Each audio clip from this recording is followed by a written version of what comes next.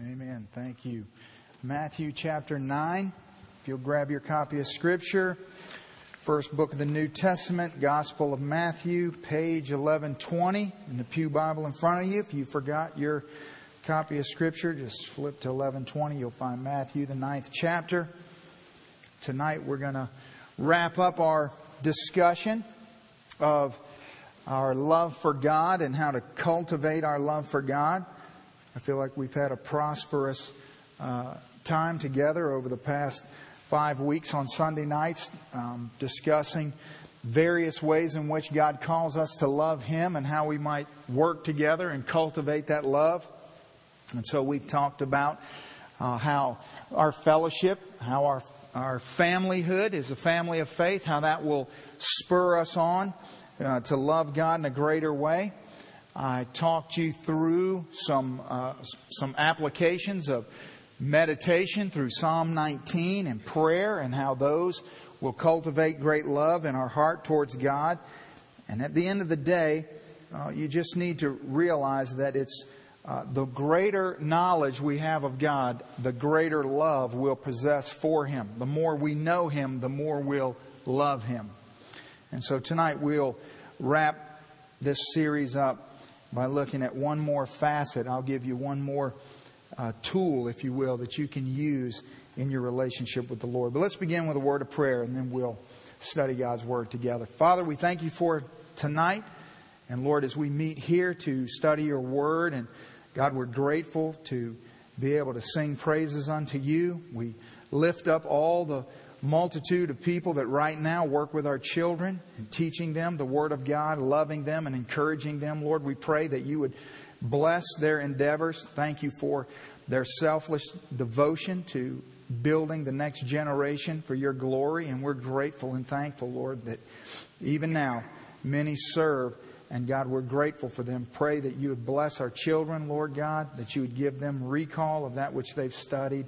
Lord, that their hearts would just be tender and soft, Lord, as they hear and experience the wonders of knowing a great and amazing God. So, Father, now we will look into Your Word, accept it as a gift, Lord, to us. Father, it's perfect in every way, inerrant, God, special and wonderful, and we're just grateful tonight. Will You use it to minister to our hearts, God?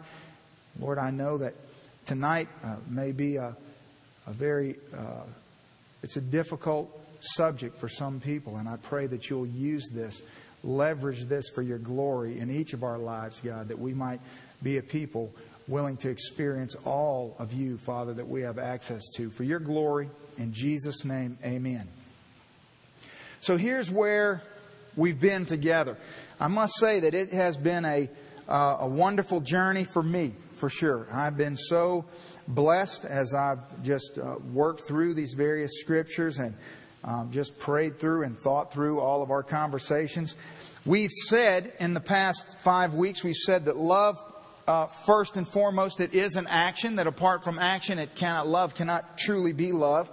And we just simply said that John 3:16, for God so loved the world that He gave. Apart from Him giving, Him loving the world wouldn't have been much good to us. It wouldn't have changed anything. So we first have to respond in action.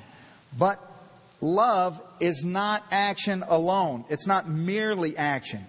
And we see Paul's statement in 1 Corinthians 13 where he says, if I bestow all my goods to feed the poor, even if I give my body to be burned but have not love, it profits me nothing. And so those two passage of scriptures, those two ideas, we've used all sorts of ways to look into this and to see the very deep and wonderful facets of the love of God and all the different various ways in which it applies to our life. But we still struggle. I know for me, and I sense it in you over these weeks as we've talked through this, that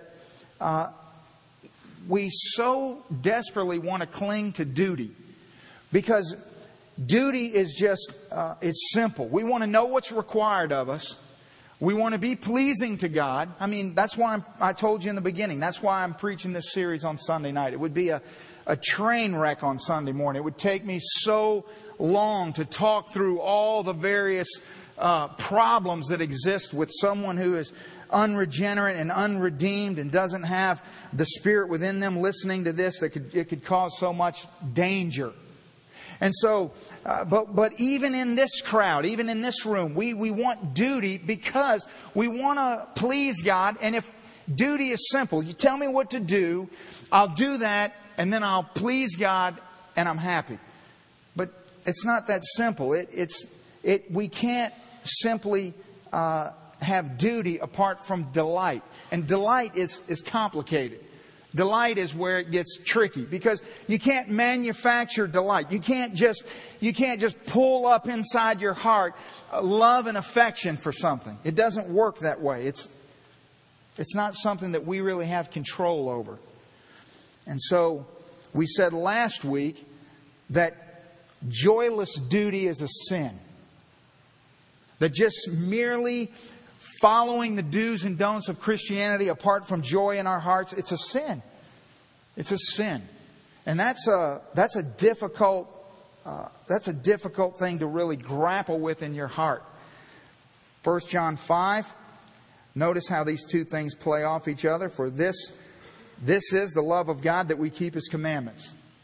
So we see the duty, but then the Bible follows up with the statement, and His commandments are not burdensome. They're not. So we can love God, we can know Him, we can receive this inexpressible gift that we in no way, shape, or form could have ever deserved. We had no possible way of earning it and being worthy of it. And that's why we cannot depend on ourselves to love God the way we ought to.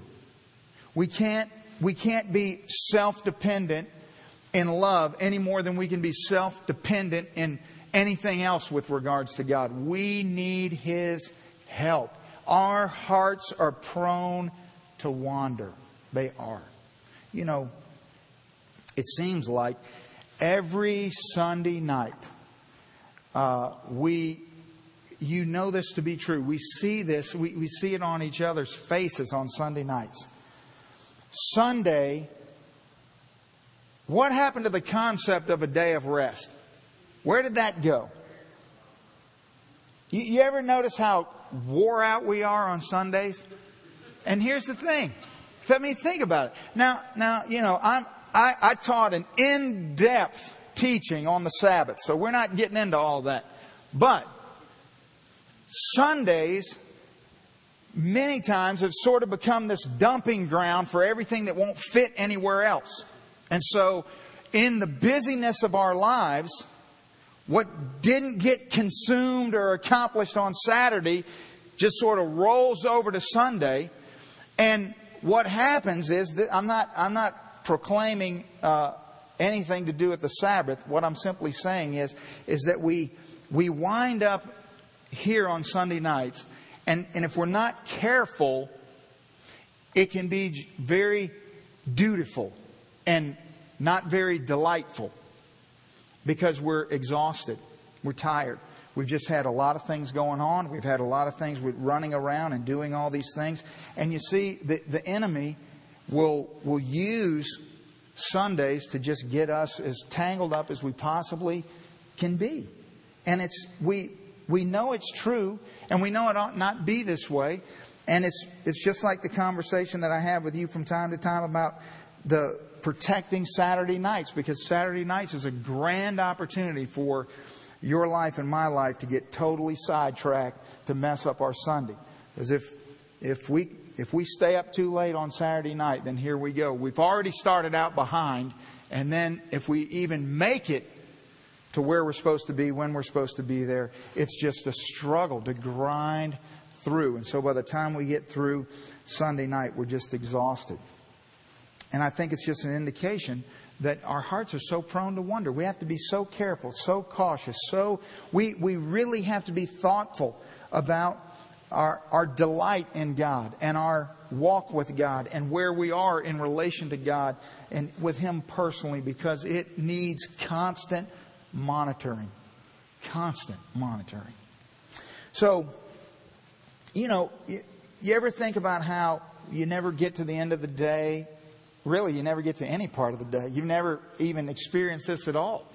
I've never heard this, thought this. But as I was thinking about how prone to wonder we are and how hard it is to cultivate love in our hearts towards God in the way in which we ought to, I was thinking about how when we pray, when I was talking to you about prayer, when we're talking about all the things we pray, and how we pray just default mode for the things that we need. We pray default mode for the people that we love who are suffering. But you know what? We've never prayed. No one's ever prayed, God, what a day I've had. I have loved you perfectly today. I've loved you with all my heart, all my soul, all my strength, all my mind. I mean, I have done it today.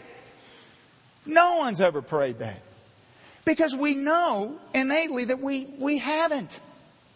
In other words, we know that. It would be absurd to pray that prayer. We know that we always need to love Him more. We fall short. In Titus chapter 2, here's what the Bible says. The Bible says, looking for the blessed hope and the glorious appearing of our great God and Savior Jesus Christ, who gave Himself for us that He might redeem us for every lawless deed and purify for Himself His own special people, zealous for good works. Now I want you to think about this scripture, and I want you to think about how if only God can save us from something, then wouldn't it stand to reason that only God can save us to something? In other words, once saved, once we are justified, once we're born again, then what are we born again to? What is this new life that we're born to? And that's what the Bible's talking about in Titus chapter 2. That He redeemed us from every lawless deed through salvation to purify for Himself His own special people. And what about those special people? Zealous for good works. Not dutiful, but zealous. In other words, emotionally connected, excited about doing good works. Now, I want to ask you a question. Does that just come natural? Do you just wake up your first day as a born again child of God? You get saved on Sunday, you wake up Monday morning and your eyes pop open, you look at the ceiling and you think, I'm zealous for good works today. What are we going to do? I don't think so. It doesn't work that way. But God purified for Himself His own special people, zealous for good works. Now, that's been done. It's been accomplished. So our role in this process of sanctification is to cultivate a zealousness for good works.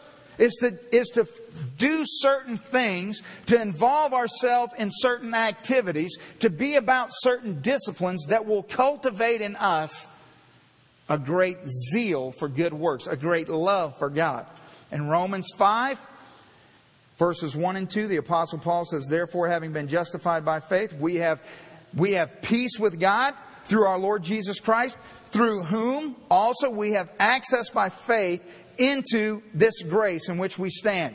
So, through the act of justification, because of that justification, we now have peace with God. But notice what Paul says in verse 2.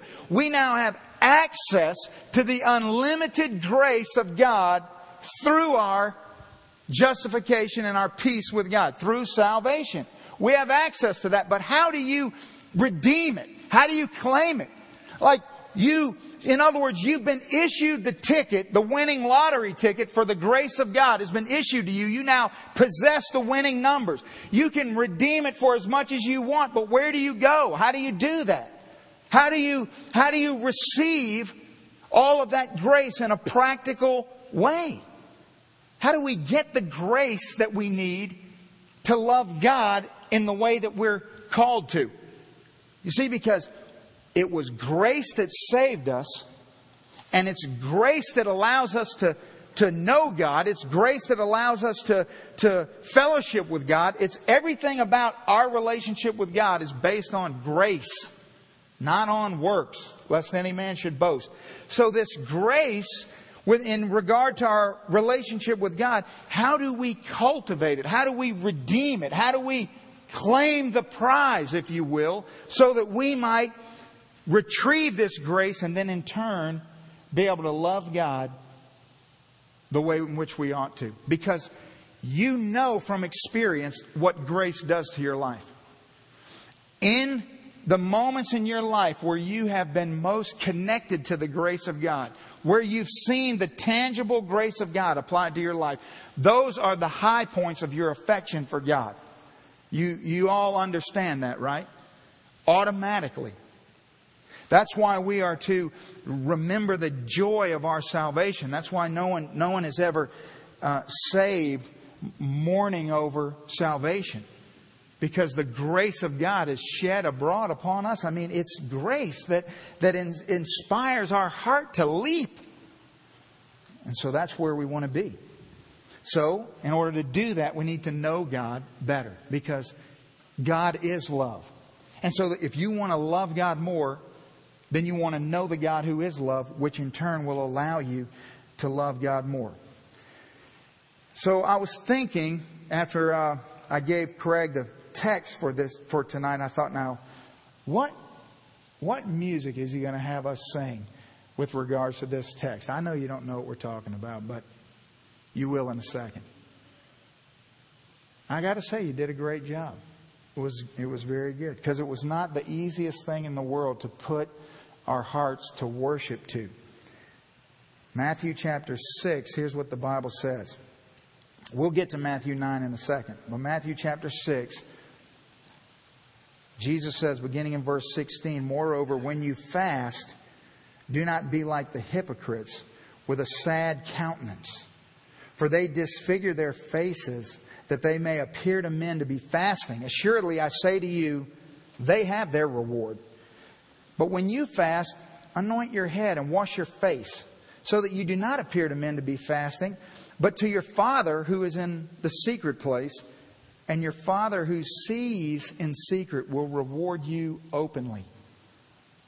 I want to make the case tonight that fasting is the often overlooked, amazing opportunity to take a quantum leap forward in your love relationship with God. And so as your flesh is resisting what I've just said, let's let God do the convincing tonight. Matthew chapter 9. Really, the definitive, I think, practical teaching on fasting in the New Testament. Jesus, He teaches that successful fasting is done in private. In other words, that's what He's saying in Matthew chapter 6, that this is an intimate thing between you and me. So when He says this, when He says that you're clean yourself up, anoint your head, wash your face. Don't, in the Old Testament they would dump ashes on their head and rip their clothes and do all these crazy outward things, and they would fast and mourn. And Jesus said, don't do that. Take a bath. Iron your clothes. Don't look like anything weird is going on with you. And let it be just between you and your Father who's in the secret place. And He'll reward you openly. Now, that ought to sort of spark your attention. It ought to make you think, now, that's a glorious invitation to enter into intimacy with God. He's saying, you just get everybody else out of the way, and you come and fast with your Father. Just me and you. Matthew 9. Let's let Jesus teach us. Verse 14. "Then the disciples of John came to Jesus saying, 'Why do we and the Pharisees fast often, but your disciples do not fast?'" Now, this is a great question, because here's the deal about fasting. Even in the Bible, even in the disciples of John, throughout history, here's the thing we want to know. I don't want to talk about fasting. I want to know, do I have to? What's the benefit of it? If you're not fasting, I'm not fasting. So the disciples of John the Baptist, they're just being honest. They're saying what everybody would say. Hey now, Jesus, if you're not fasting, then we're going to punt this discipline because this is definitely not our favorite. It's going to be the first one to get crossed off of everybody's list if we don't have to do it. So Jesus says to them, verse 15, can the friends of the bridegroom mourn as long as the bridegroom is with them? But the days will come when the bridegroom will be taken away from them, and then they will fast. No one puts a piece of unshrunk cloth on an old garment for a patch, or for the patch will pull away from the garment, and the tear is made worse. Nor do they put new wine into old wineskins, or else the wineskins break, the wine is spilled, and the wineskins are ruined. But they put new wine into new wineskins, and both are preserved. So Jesus says, essentially, well, now is not the time to fast. That's the reason why you don't see me and my disciples fasting. That it's not really the time now. Now, I want to submit to you that fasting is it's not really a big topic in Southern Baptist circles, isn't it? You don't hear a whole lot of that. Now, fellowshipping and potlucking, we talk a lot about. Fasting, on the other hand, you don't hear a lot of sermons on gluttony or fasting. We just leave those things alone. You notice that? I mean, I'm just right there with you. We're just, friends just having a little conversation tonight. So I want you to know how this all began with me. Several years ago, I was, I don't even remember what the situation was, but I was somewhere and some smart alecky teenager, Ralph's son Chase, was doing what he ought to be doing, reading through his Bible. And he came to this passage in Matthew 9. And so he does what he would normally do. And he'd come to me and say, Mr. Tony, will you help me with this? And I said, sure. And he opened to that passage. I thought, I'm going to kill you. So he said, what's the deal with fasting? And I said, what do you mean, what's the deal? I'm buying time, thinking.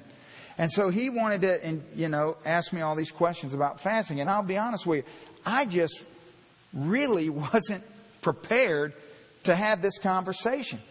And so I left that conversation determined that I was going to do some investigating. Because I could talk my way through this passage. I had a pretty good idea of what Jesus was saying. But how did that really apply? Because he just wanted to know, what do I need to do today? And so I did what any great theologian would do. I'll get back to you on that. And so I began to investigate this issue of fasting. And my endeavors led me to a very, very famous book, Celebrate Discipline, by Richard Foster, who has just done an amazing work in writing about various disciplines of the Christian life. And he has a chapter on fasting. And so I read that book, I read that chapter, and I, felt like I got a pretty good handle on it. And then I went back and actually talked Chase through everything that I had learned. And actually that conversation led to us installing that study into the curriculum in the youth department, where for a number of years we studied through that book, and we every week would talk through a different discipline of the Christian life, because I realized that we don't know a lot about the discipline of fasting and other disciplines, but especially that one. So then I kind of put it behind me. Then years passed and I went to seminary. And at seminary, lo and behold, I had to study in depth with a room full of other seminary students Richard Foster's book. And I had to teach the class on the chapter of fasting. Isn't God got a glorious sense of humor? And so through that process, God just began to really open my eyes to all that He has to say. And I think that tonight, as we talk through this for a few moments, you'll see it has drastic implications on our love relationship with our Heavenly Father. So Jesus says in verse 15, can the friends of the bridegroom, well, do they mourn as long as the bridegroom is with them? In other words, no, obviously not. He's with them. Why would they mourn? Jesus sees Himself as the bridegroom, which shouldn't be a surprise. I used the text this morning out of Isaiah 6 where God says that as the bridegroom rejoices over the bride, so shall your God rejoice over you. That's simply how God will relate oftentimes to us as the bridegroom. Hosea chapter 2, God says, I will betroth you to me forever. Yes, I will betroth you to me. In righteousness and justice, in loving kindness and mercy, I will betroth you to me in faithfulness, and you shall know the Lord. So our God is a God who initiates a relationship and uses this idea of Himself as the bridegroom to illustrate His commitment to us as the bride. But what catches my attention about what Jesus says is how He brings this word mourn into it. Because that's sort of troublesome. In other words, why is the word mourn in this? Is that something you have to do when you fast? Is it an act of mourning? And so I swiftly learned that in the Old Testament, fasting was always associated with mourning because it was done in response to some sin or some calamity or struggle. And the hope was always that God would somehow respond to our fasting and intervene in our circumstances, in our situation. So in the Old Testament, God's people would fast longing for an intervention of God. And so therefore it was this mourning because they're mourning in the circumstances and the situation that they find themselves in and the misery of all that. And in fasting, their hope is that God would look at them, pity them. I mean, come on, you got ashes dumped on your head. You got a burlap sack on. You're ripped up. You're sitting there in the dirt. You're pitiful. And the whole idea is, God, look at how pitiful I am. Intervene and help me. And so that's why there's mourning. But here, when John the Baptist's disciples come to Jesus and say, hey, why aren't you fasting? Well, He says, because the friends of the bridegroom, well, why would they mourn as long as the bridegroom is with them? In other words, although the ultimate intervention is yet to come, the glorious intervention is right in front of them. Is it not? In other words, it's not fully culminated, but it is fully instigated. It is fully instituted. In other words, in the Old Testament, they're looking forward and forward only. And their hope is that God would intervene. But the reason the disciples of Jesus don't fast is because they're in the presence of God's intervention. You don't get any more glorious than that. There's God in the flesh with them. So why would you mourn? Why would you seek intervention when I'm right here? And so that's the point He's making. He's saying weddings are for feasting, not for fasting. No one would fast on their wedding day. It just simply would be unconscionable. Now, John the Baptist said in John chapter 3, he said, you yourselves bear me witness that I said, I am not the Christ, but I've been sent before Him. This is what John the Baptist said. He who has the bride is the bridegroom. But now listen. But the friend of the bridegroom who stands and hears him rejoices greatly because of the bridegroom's voice. Therefore, this joy of mine is fulfilled. You see that? In other words, he says, well, now I'm not the bridegroom because I don't have the bride. But when the bridegroom is in my presence, when I hear the voice of the bridegroom, I am filled with joy because I hear him, because he's there, because he's among us. And so therefore, I wouldn't mourn, I would be filled with joy. So all previous fasting prior to Jesus coming on the scene was always done in anticipation of God's intervention into this world.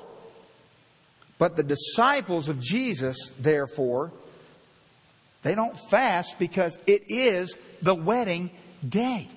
So when this interaction takes place in Matthew chapter 9, it's the wedding day. The bridegroom is right there. And everyone knows that it would be ridiculous to fast on a wedding day, right? So, what about the second part of verse 15? But the day will come, or the days will come, when the bridegroom will be taken away from them, and then they will fast. Now remember, when Jesus talked about fasting in Matthew chapter 6, He said, when you fast. Just prior to that statement in Matthew 6, He talked about prayer. That's where He gives the Lord's Prayer in the Sermon on the Mount. He says, when you pray. In other words, we love to talk about that text and say, it says right there, when you pray. It's not if you pray, but when you pray. It's presupposed that as a child of God, you're going to pray. But I've never heard anybody talk about it. It's presupposed that as a child of God, you're going to fast. Twice Jesus says, when you fast. It's just built in. There's no command to fast. It's just presupposed that all Christians would fast. Well, what has been lost here? Well, when the days, there come a day when the bridegroom's going to be taken away, and then they'll fast. So the question is that today? Because if it is, we got to get busy. What does Jesus mean? Well, He means that after the ascension, He's going to be gone. And so until He comes again, that's this window. And in this window between His death, burial, resurrection, and ascension, and His return, in between these two times, people will fast. Now, what about this fasting? Well, then he goes into these sort of obscure teachings about, there's going to be this patch that's put on this garment and this wine that's put in this wineskin. And what he wants us to see is that in this time frame, while the bridegroom is away, fasting is going to be different than it used to be before. That you will no longer fast in the way that you used to fast. It will function differently. And I think that's the problem. I think the problem today is that we don't understand how it functions, and therefore we don't do it. Because if God told me to go sit out in the dirt and dump ashes on my head and rip my clothes and wear a burlap sack, I'd do it. But He'd have to tell me. He'd have to tell me. I'm not just going to come up with that on my own. You're not going to come over to my house and I'm going to be sitting in the backyard with ashes on my head. Now, I have it on my face a lot when I'm hiking, but not on my head. So, what is this talking about in verse 16? No one puts a piece of unshrunk cloth on an old garment, for the patch pulls away from the garment and the tear is made worse. Now, the first thing I think about when I read this passage is how much I love to talk about things that I don't know anything about. I will argue about stuff I know nothing about. And when I read this is the first thing I thought about. Just the other day, and only with my wife primarily. We get in this conversation. Sometimes I walk away and I think, I have got to be the dumbest person in the world. What am I doing? We get in this conversation about how clothes shrink. Like I would even know. how clothes shrink. Like I have any authority to speak on that topic. So I say to Lisa, she says, I've got some pair of pants in my hand or something. And then I say, well, and she says, well, they'll shrink. And I said, well, no, they won't. Mistake number one. So she says to me, well, why do you say that? Which right then, see, I know I'm doomed now. So I say, because they've already been washed. And she says, so you think things only shrink one time? Like it's just a one-shot deal? The first time you wash it, it's like 100% shrunk as far as it'll ever shrink? All the shrinkage that could ever happen is all accomplished in this one moment of single washing? Yes, that's what I'm going to say to that. She's like, no. That's not how it works. To which I say, well, I'm pretty sure that's the way it works. See, quit while you're ahead. I don't know anything about fabric and shrinking, and I know way less about patches on garments. But I know what this means. This means that if something has not been washed, it will shrink. And if you patch it on something that, has a rip in it, and then you wash it, the patch is going to shrink and make the rip worse. Right? See, ladies, I got that part right. That I know, because it's in the Bible. But beyond that, I am just ignorant. But I, for some reason, can't get to ignorance whenever we're talking. Me and her. For some reason, I want to go, no, I think I know all about how fabric operates. Spin cycles and temperatures and all those amazing, wonderful things. Verse 17. Nor do you put new wine into old wineskins, or else the wineskins will break and the wine will be spilled.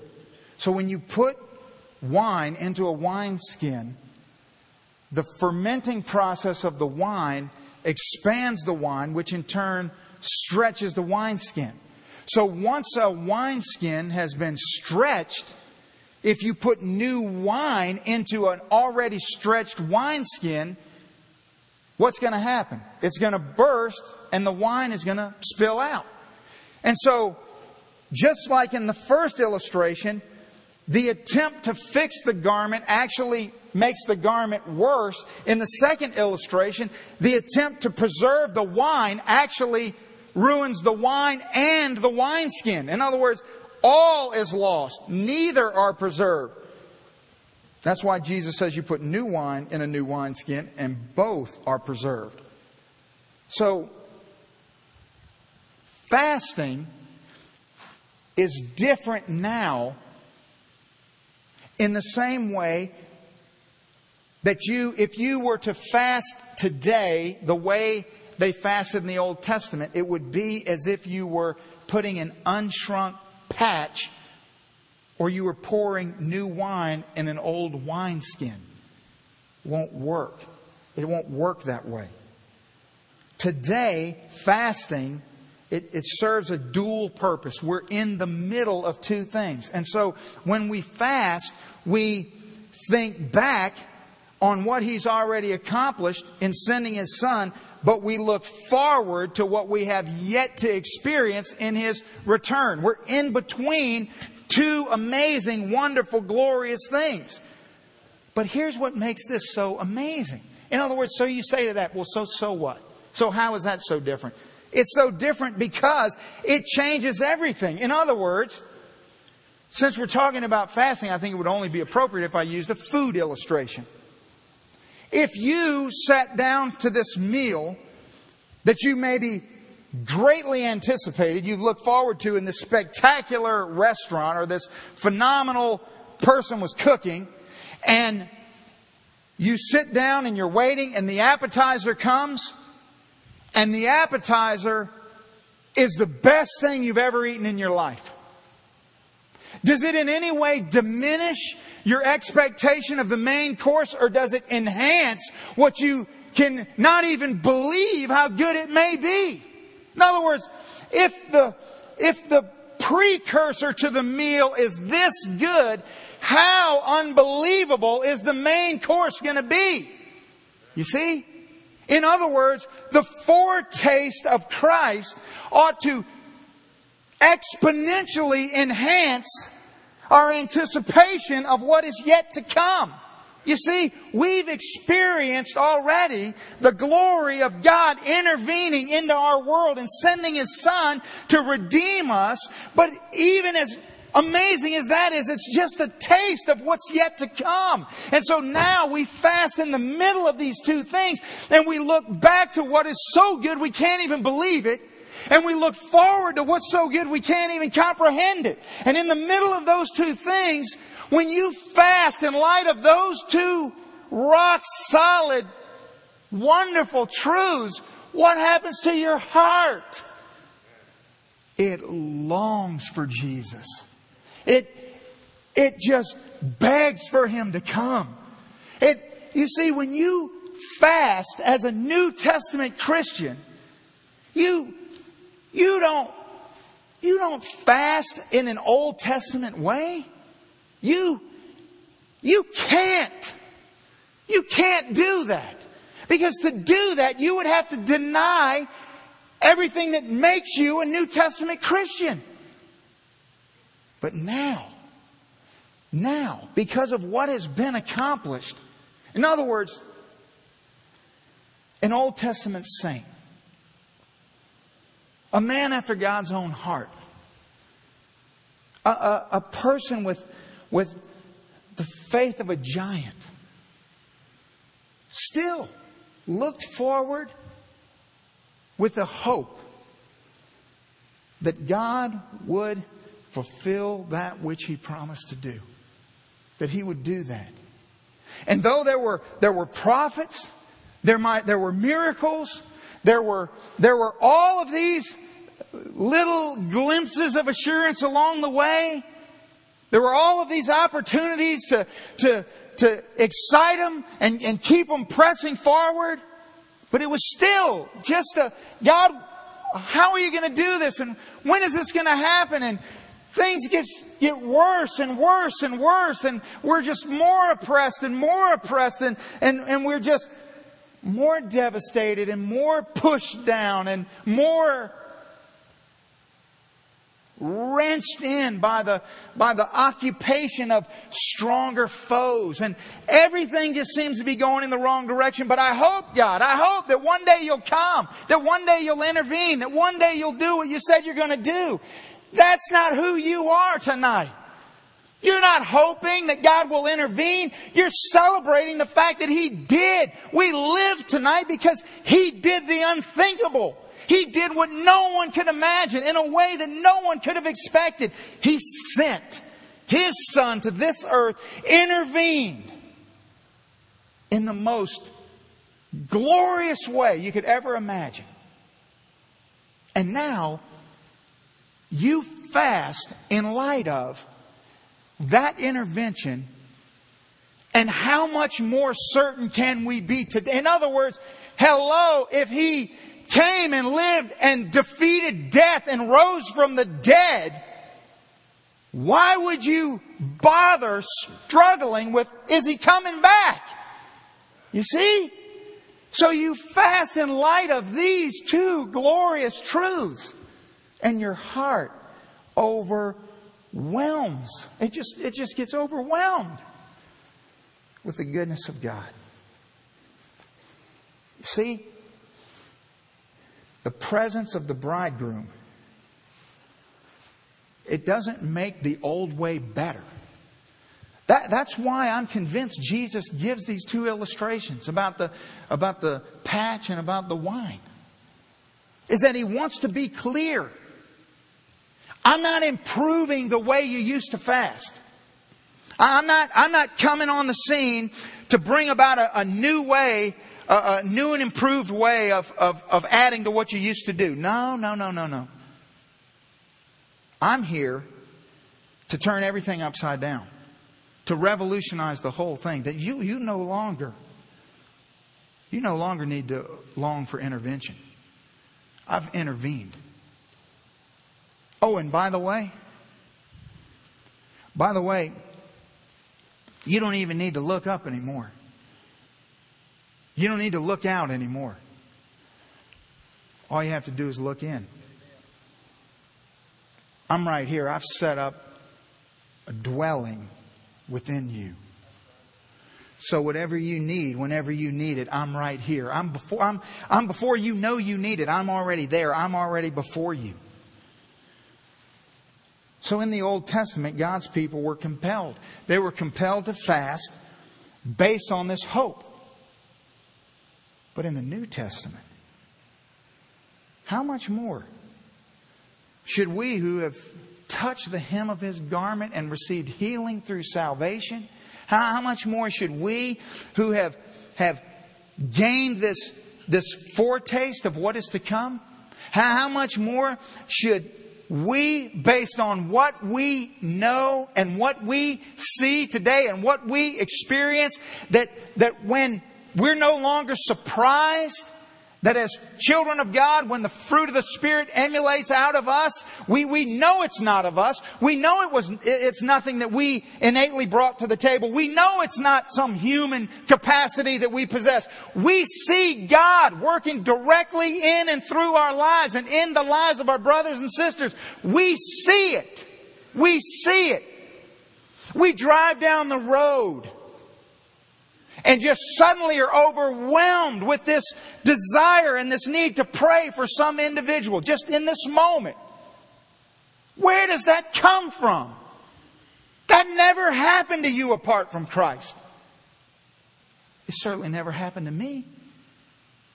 But now, these experiences are just reminders of the fact that God He didn't just intervene, He intervened.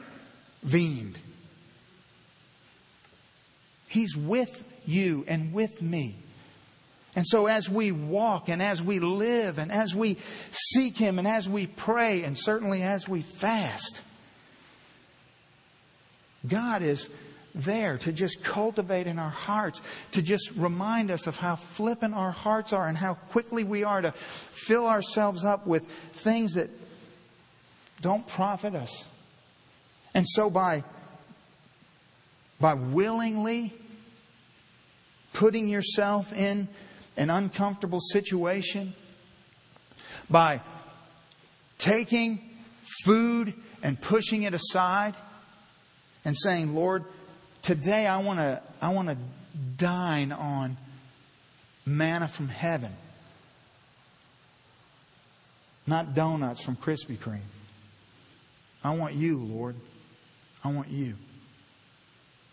And as your stomach growls, and as you begin to feel a little shaky, and you think about how hungry you are, and then you're reminded of what you're doing and why you're doing this, and you dwell on your Heavenly Father and how what really matters, it's not food.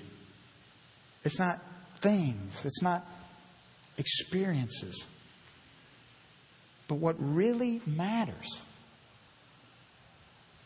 is Him. You see, it's not as complicated as we like to make it, is it? We so quickly degenerate our belief system into some duty, because duty is easy. Just tell me what to do and I'll do it. So let's make sure we're clear tonight. I'm not telling you to wake up tomorrow and fast so that you can say that I did it.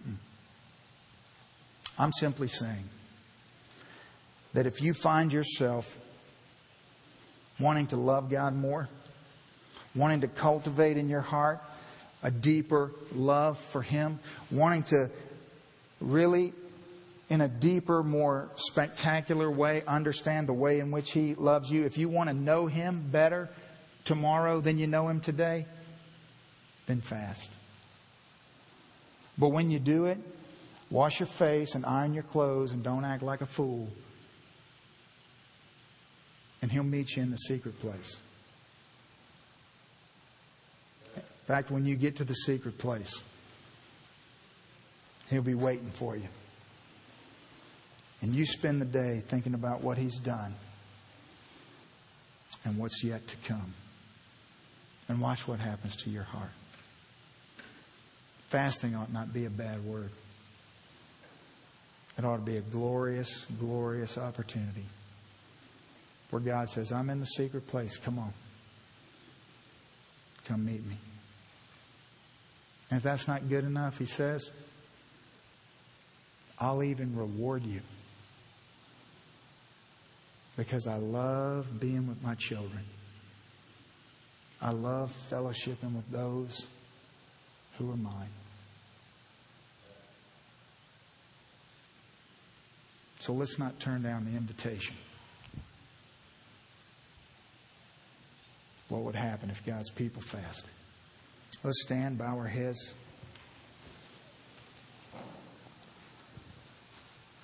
Say, Father, we just thank You tonight. We thank You, Lord, because we can come and look in Your Word. We can have a discussion about something that is so resistant to many of our hearts. And yet in the end we can realize that it's yet another way in which You pour out Your love towards us. Father, I pray for all of us in this room that, God, we might long to know You deeper. That the inexhaustible, infinite grace that we have access to through our Lord and Savior Jesus Christ, that, Father, You would allow us to redeem just truckloads of that grace through fasting. So, Father, thank You tonight. Thank You that You would even want to spend time with me.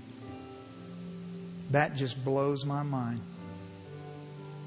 That You, the perfect God of the universe, would even know my name. So, Father, we are a people. We are a people between two great things. And Lord God, thank You. Thank You for Jesus. Thank You, Lord, for proving Yourself righteous and true. Thank You for doing, Lord, what only You could do, for reconciling us to You. Father, thank You.